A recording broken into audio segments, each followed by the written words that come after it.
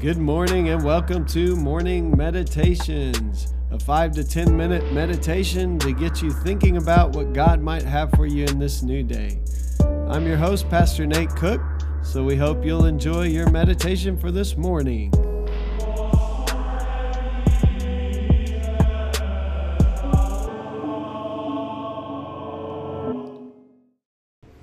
Hey, this is Pastor Nate, and this is your morning meditation. It is Monday, August the 10th, 2020. Today we're going to be in Matthew chapter 9, and we'll be in verse 35, but it's interesting to point out that in the beginning of this chapter, Jesus is doing all kinds of healing of broken people, of people who are sick, people who are, lame, people who are lepers. And one of the things we have to understand about that is for Jesus to do that is pretty incredible because many of the illnesses that he heals, and I think even in this chapter, there's a woman who has an issue of blood, which this would have made her unclean. So for Jesus to reach out and touch people, or for her to touch him actually in this passage is pretty incredible. That Jesus is down in their understanding, to be holy was to not to defile yourself by touching unclean things. So most religious people would keep their distance from people with maybe like leprosy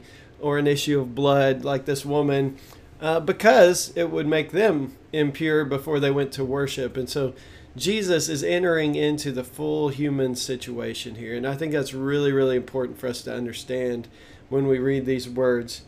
So Jesus went through all the towns and villages, teaching in their synagogues, proclaiming the good news of the kingdom and healing every disease and sickness. When he saw the crowds, he had compassion on them because they were harassed and helpless like sheep without a shepherd. Then he said to his disciples, "The harvest is plentiful, but the workers are few. Ask the Lord of the harvest, therefore, to send out workers into his harvest field." So one of the things I want to get into here is so many times we get caught up on this Jesus healing every disease, and we're like, why doesn't Jesus heal every disease and sickness? I mean, we're in a pandemic, right? And I always like to put it in perspective. Every person Jesus healed died eventually. So what this is a proclamation of the good news that's come, and it brings healing to brokenness. It brings sight to the blind. It's the prophecy that's been foretold for years and years about this Messiah type. And when God is present, healing happens, whether it be that physical healing that we always long for, or whether it is something of healing the brokenness of our lives and our sin and our shame and our guilt and all the habits that we have that leave us in relationships where we find maybe death instead of life. And so Jesus comes with this healing, and it's just flowing out of him everywhere. And the thing that I want to point out today, though, is that Jesus sees these crowds, and he's moved with compassion. And so many times in the scripture, it's almost like a physical response we're seeing, like your gut, deep in your gut. If you've ever had that kind of pain or that kind of feeling, like Jesus isn't just like willy-nilly kind of throwing out all these blessings on people. Jesus is feeling their pain. Jesus is moved by their pain, and Jesus is responding to that pain with healing for brokenness. And so, What it says to us then is the next verses are, the harvest is plentiful, but the workers are few.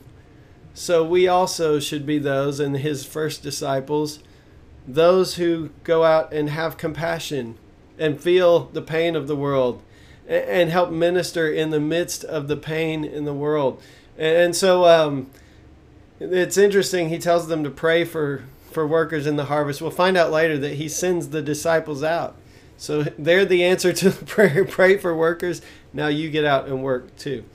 So here's the little devotion from Henry Nouwen today about compassion. Compassion asks us to go where it hurts, to enter into the places of pain, to share in brokenness, fear, confusion, and anguish.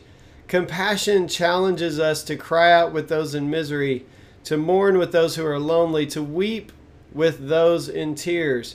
Compassion requires us to be weak with the weak, vulnerable with the vulnerable, and powerless with the powerless. Compassion means full immersion in the condition of being human. I love that last line. Full immersion in the condition of being human. That's exactly what Jesus did in the incarnation. God took this full immersion into the condition of being human. God himself felt the pain of the world. Jesus is walking on this earth, feeling the pain of the world in his gut. He's moved with this compassion for other people. He sees them like sheep without a shepherd.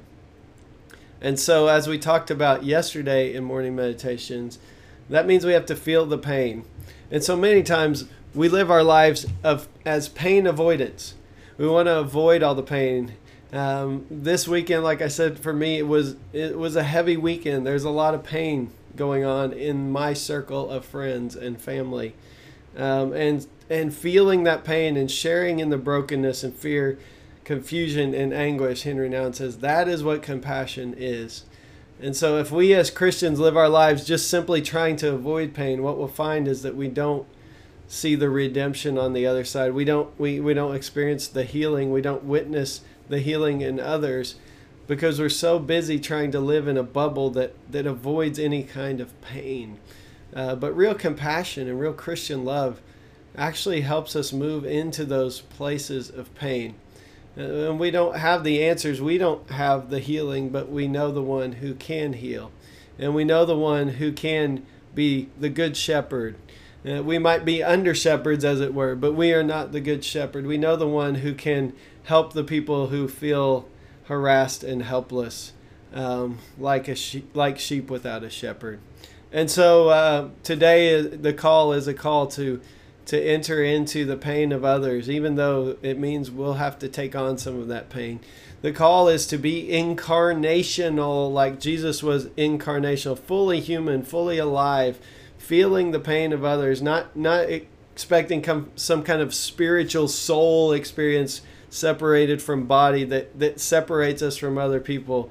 For early Christians, that would have been laughable. That's the work of philosophers, and especially Plato later, and not the Christian gospel. To feel the pain of people means that we have to be fully human.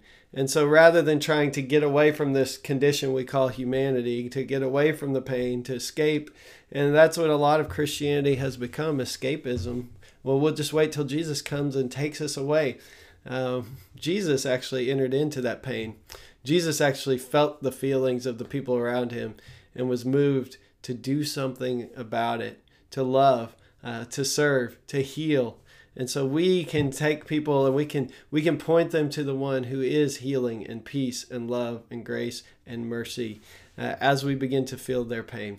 So today I would challenge you, don't run from the pain of the world, even though sometimes it's heavy. I'm feeling heavy this morning, but actually embrace the pain and embrace the people who are in pain, because that's when God can move and work and heal.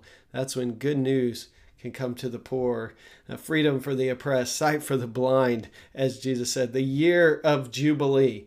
And we can be part of living in that year and being real hands and flesh and skin to those people who we are experiencing, who are feeling the pain of this world. Hey, that's just a thought for this morning, and I hope you have a great day. Well, thanks again for joining us for this morning meditation. Hey, do us a favor, rate us on iTunes or even leave some feedback about our podcast so that other listeners can know how much you enjoy your morning meditations. Hey, have a great day.